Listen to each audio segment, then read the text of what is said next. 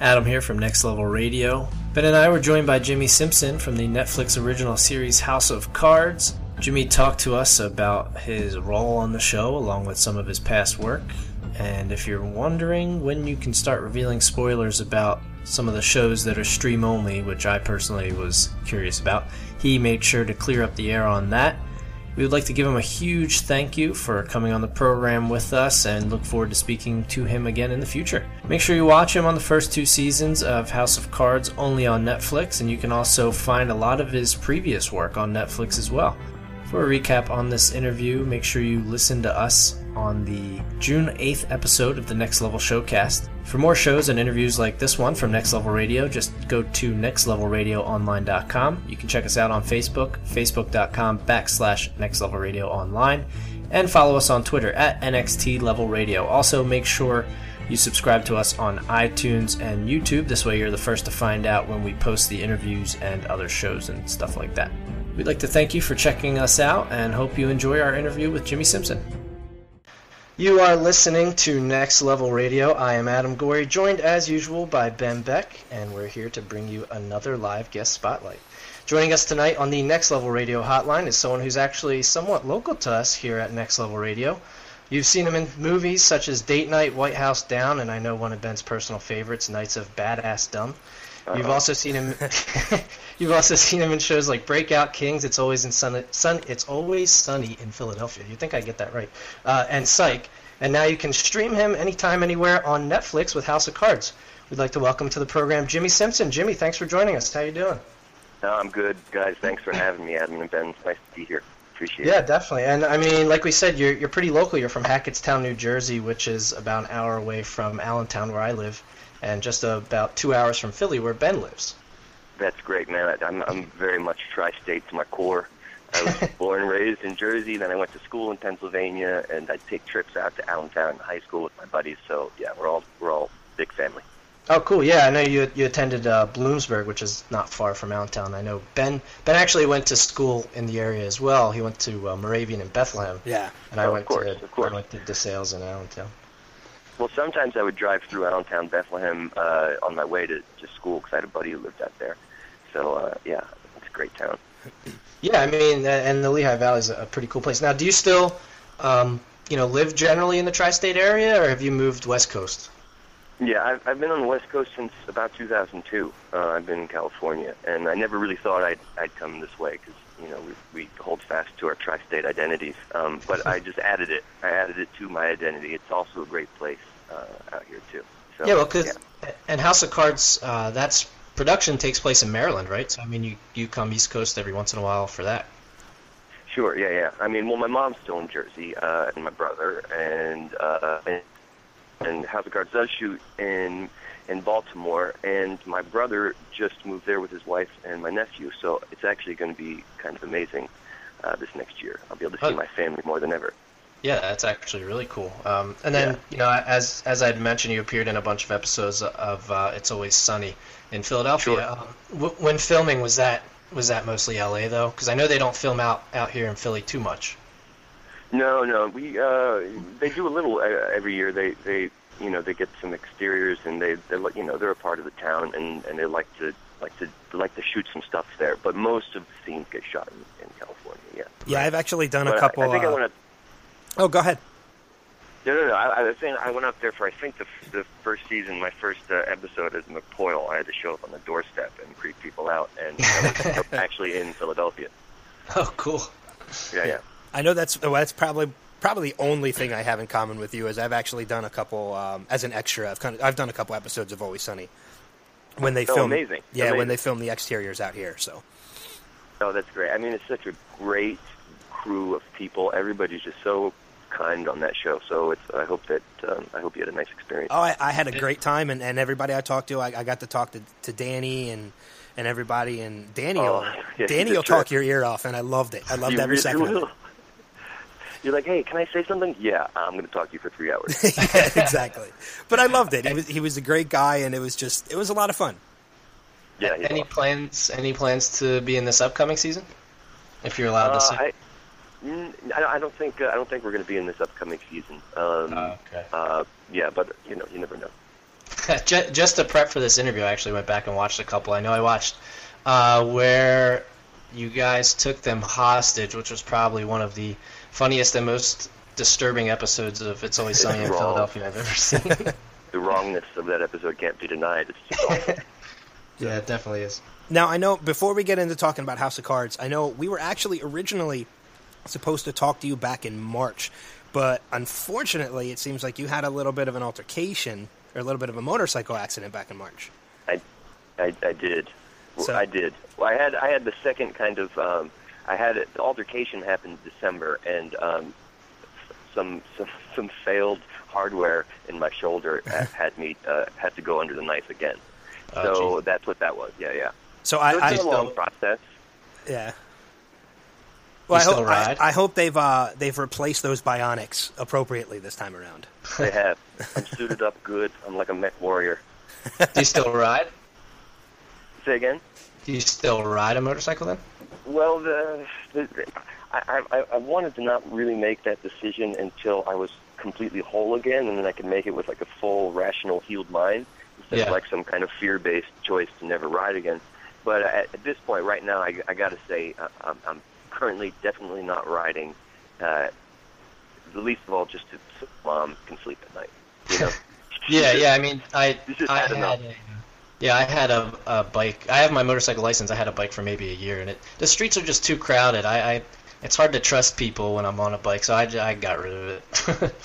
Yeah, you're the last variable in the whole motorcycle thing. Yeah, the rider definitely himself is There's so much stuff you gotta be prepared for that you sometimes aren't able to prepare yourself for it, and that's when that stuff happens.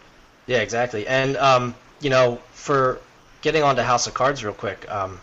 As we said, seasons 1 and 2 are both on Netflix, and you can binge watch them at your own pleasure. For a show like that, how long, in your opinion, is the right time to wait before revealing spoilers?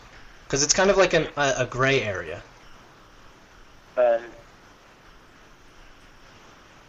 How long before reviewers should give spoilers, you think? Just like when you're talking, in general, like if say we were doing our weekly show, and I wanted to talk about the show, but I don't want to spoil anything for anybody. How long do you think you need to wait? A couple months, maybe like 6 months? I think 2 months is fair to everyone. Okay. 2 months is fair. I mean, because you can't expect everyone to binge watch, even though it's kind of written so well. You just really want to know what's happening. It's not even like a cliffhanger situation. It's just you want to know how the story progresses, and so you can binge watch. Some of us have lives and work and families, and so you've got to spread it out over some time. So I think 2 months is fair. No, definitely. Okay, cool. Because I guess season 2's been out since February, so I can spoil all I want. Then is what you're talking about. And if anyone yells at me, I'll blame you. Is that okay? Okay, I'll take the heat because I can handle it, my friend. Now, do you like that aspect of it? That people can binge watch it, or do you sometimes wish you could, watch it live weekly? And especially with social media, like live tweet to the fans and stuff like that during episodes.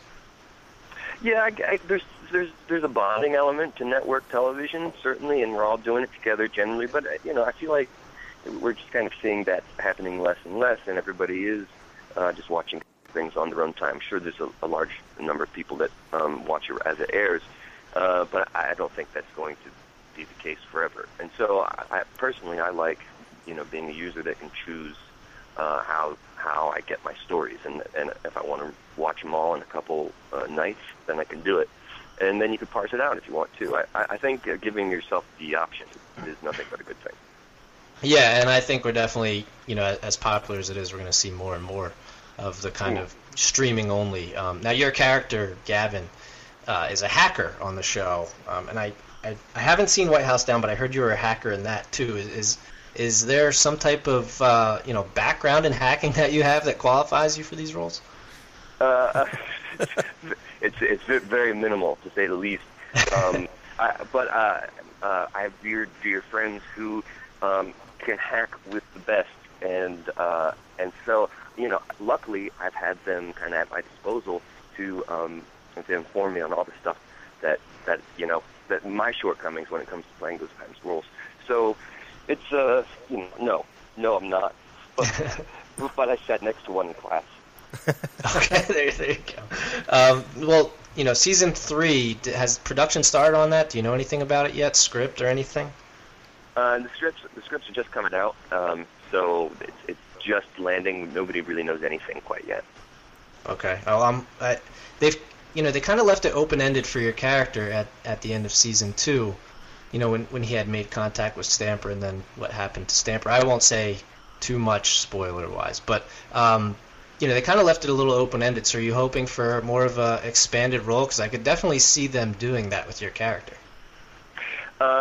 Yeah, definitely. I think kind of Gavin's transition in season 2 was really interesting to me. It was laying the foundation that I see a lot of potential for. I think Gavin's existence since his first computer has kind of been about securing a safe place for himself in like a binary existence, and it kind of seems cold and isolating to some, but it's where he shines, so it's like warm to him and it's comfortable, and being forced to engage with humans on a social and emotional plane wasn't just new for him, but it was also frightening.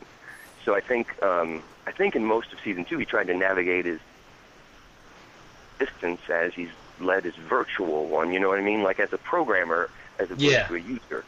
But it didn't really work out. It was fruitless, and it kind of ultimately just revealed his shortcomings more than it was anything constructive. And I think his last meeting with Doug Stamper kind of confirmed that, unlike the world Gavin's used to, in the real world, the power of one's like often pretty dependent on the help of others. And so having him kind of get that realization and being kind of stripped of all his defenses, like that Skeksis in the Dark Crystal, but way less dramatic.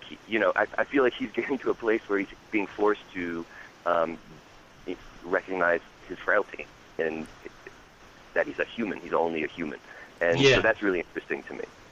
Yeah, no, and the role's great too, for sure. Well, thanks, man. Now, I know we had mentioned earlier, some of the other work that you had done, Always Sunny in Philadelphia, Psych, and as Adam had mentioned, one of my personal favorite movies, which was Knights of Badassdom. I'm a fan of those movies that kind of get the cult following, like Shaun of the Dead, Tucker and Dale versus Evil, and Knights of Badassdom I think absolutely falls into that category.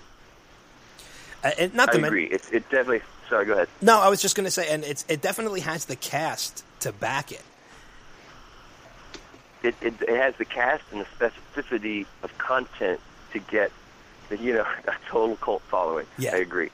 I mean, those actors in that movie was the entire reason why I was just kind of so excited to go and work on it. Steve Zahn and Peter Dinklage, everybody's amazing, but those two guys I've been watching since I started, and Steve Zahn, his performance in Faithman was kind of huge for me, and just everything Peter's done is lovely and brilliant.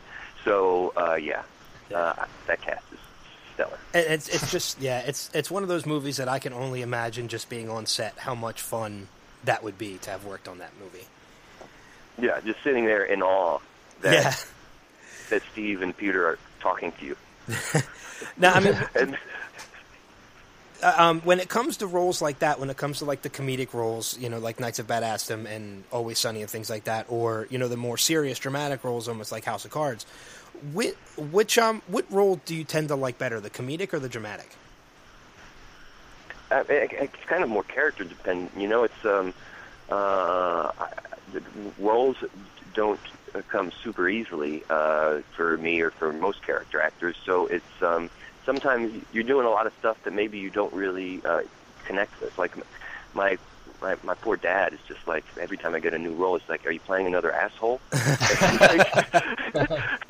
And my mom doesn't understand why everybody sees me that way. But it's sometimes you get to connect with a character, and that's when it's really rewarding. Whether he's funny or goofy or an asshole or whatever, it's when you see the human being. And sometimes I play roles that I really can understand when it's dramatic, and sometimes it's comedic. But it's less dependent on the genre and more dependent on the writing and the character. Yeah. I mean, in Breakout Kings, it was kind of both. I wasn't able to see it, when it was on TV, but because it's on Netflix, I was able to actually watch a few episodes of it. And your character, it's dramatic, but your character's humor in it is, it kind of brings the show around and has that humor with some drama and action, but it really keeps it light and funny. And I'm definitely gonna be watching more of it. That's a pretty cool show. I'm surprised it only lasted I think it was like 2 seasons. It was 2 seasons. It was a really fun character and really fun show. And I think the qualities you're talking about, Nick Santora, he's a friend of mine. He's a really great writer. I think he was responsible for most of that kind of Lloyd, that was the character's name, the kind of that spaz quality that's also funny and also just desperately weak. So that was a lot thanks to Nick Santora. He's great. Yeah, and speaking of that you had mentioned the spaz type quality before we start wrapping up. I went back, like I said, I watched a couple of the It's Always Sunny ones, and I think the funniest one was I think it was the D pregnant episode where they had come over to the house, about finding out what happened that night, and you just yell at the top of your lungs, "You will call her!" That freaking floors me every time I see it. People love that delivery. It's wonderful. I don't see any other way it could have been played. It's like the only option. I'm really seriously thinking about making it my text message ringtone, so every time I get a text, that goes off. That's good shit, man. Well, I know we're running. I know we're getting ready to, wrap things up. But before we wrap things up, what we like to do is we like to end our interviews with what we call our rapid fire. Basically, what it is, Adam's just going to ask you a couple questions. They're really short answers, or really short questions. Just answer with the first thing that pops to your head. You don't have to go into too much detail. Yeah, they're pretty easy. Okay. So this one's kind of an homage to House of Cards. If Cashew wasn't a guinea pig, what animal would you want him to be? Kitten. Absolutely. Ooh, okay. A newborn kitten. That would be cool. Although, the fluffiness might not quite be there. I'm talking newborn. I'm talking super hairless and weird, but needs to be protected. Like a little Mr. Bigglesworth? Okay, sure, we can go there. Second one, what's your favorite hobby? Well, it was always skateboarding before the clavicle went down. Currently it's reading. Okay. But I'm adjusting from a very active person to a guy who has to kind of stay put until his bones mend. And it's opened up novels again in a way that I thought I didn't have time for, but I just wasn't making time. Oh, yeah, there's nothing wrong with that.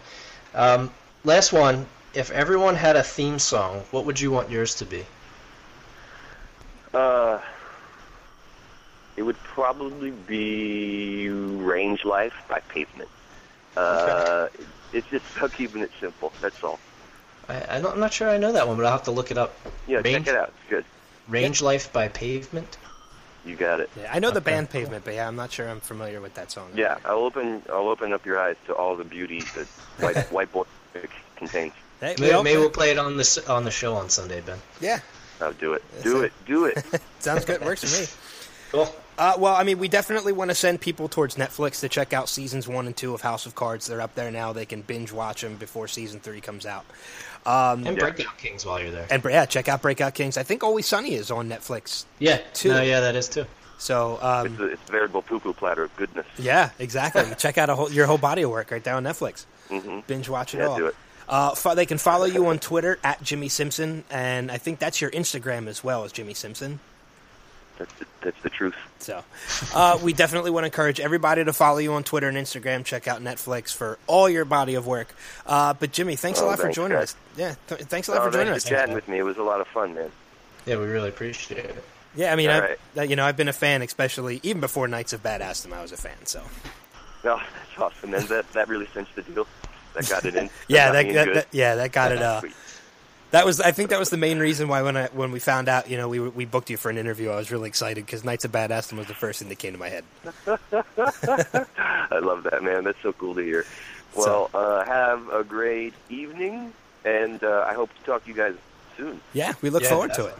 So, all right. Everybody who's listening right now, be sure to check us out, www.nextlevelradioonline.com. Follow us on Twitter at NXT Level Radio, and stay tuned for our next interview with Notori Naughton coming up in just minutes. So, guys, hang tight. We'll be back in a little bit. Later.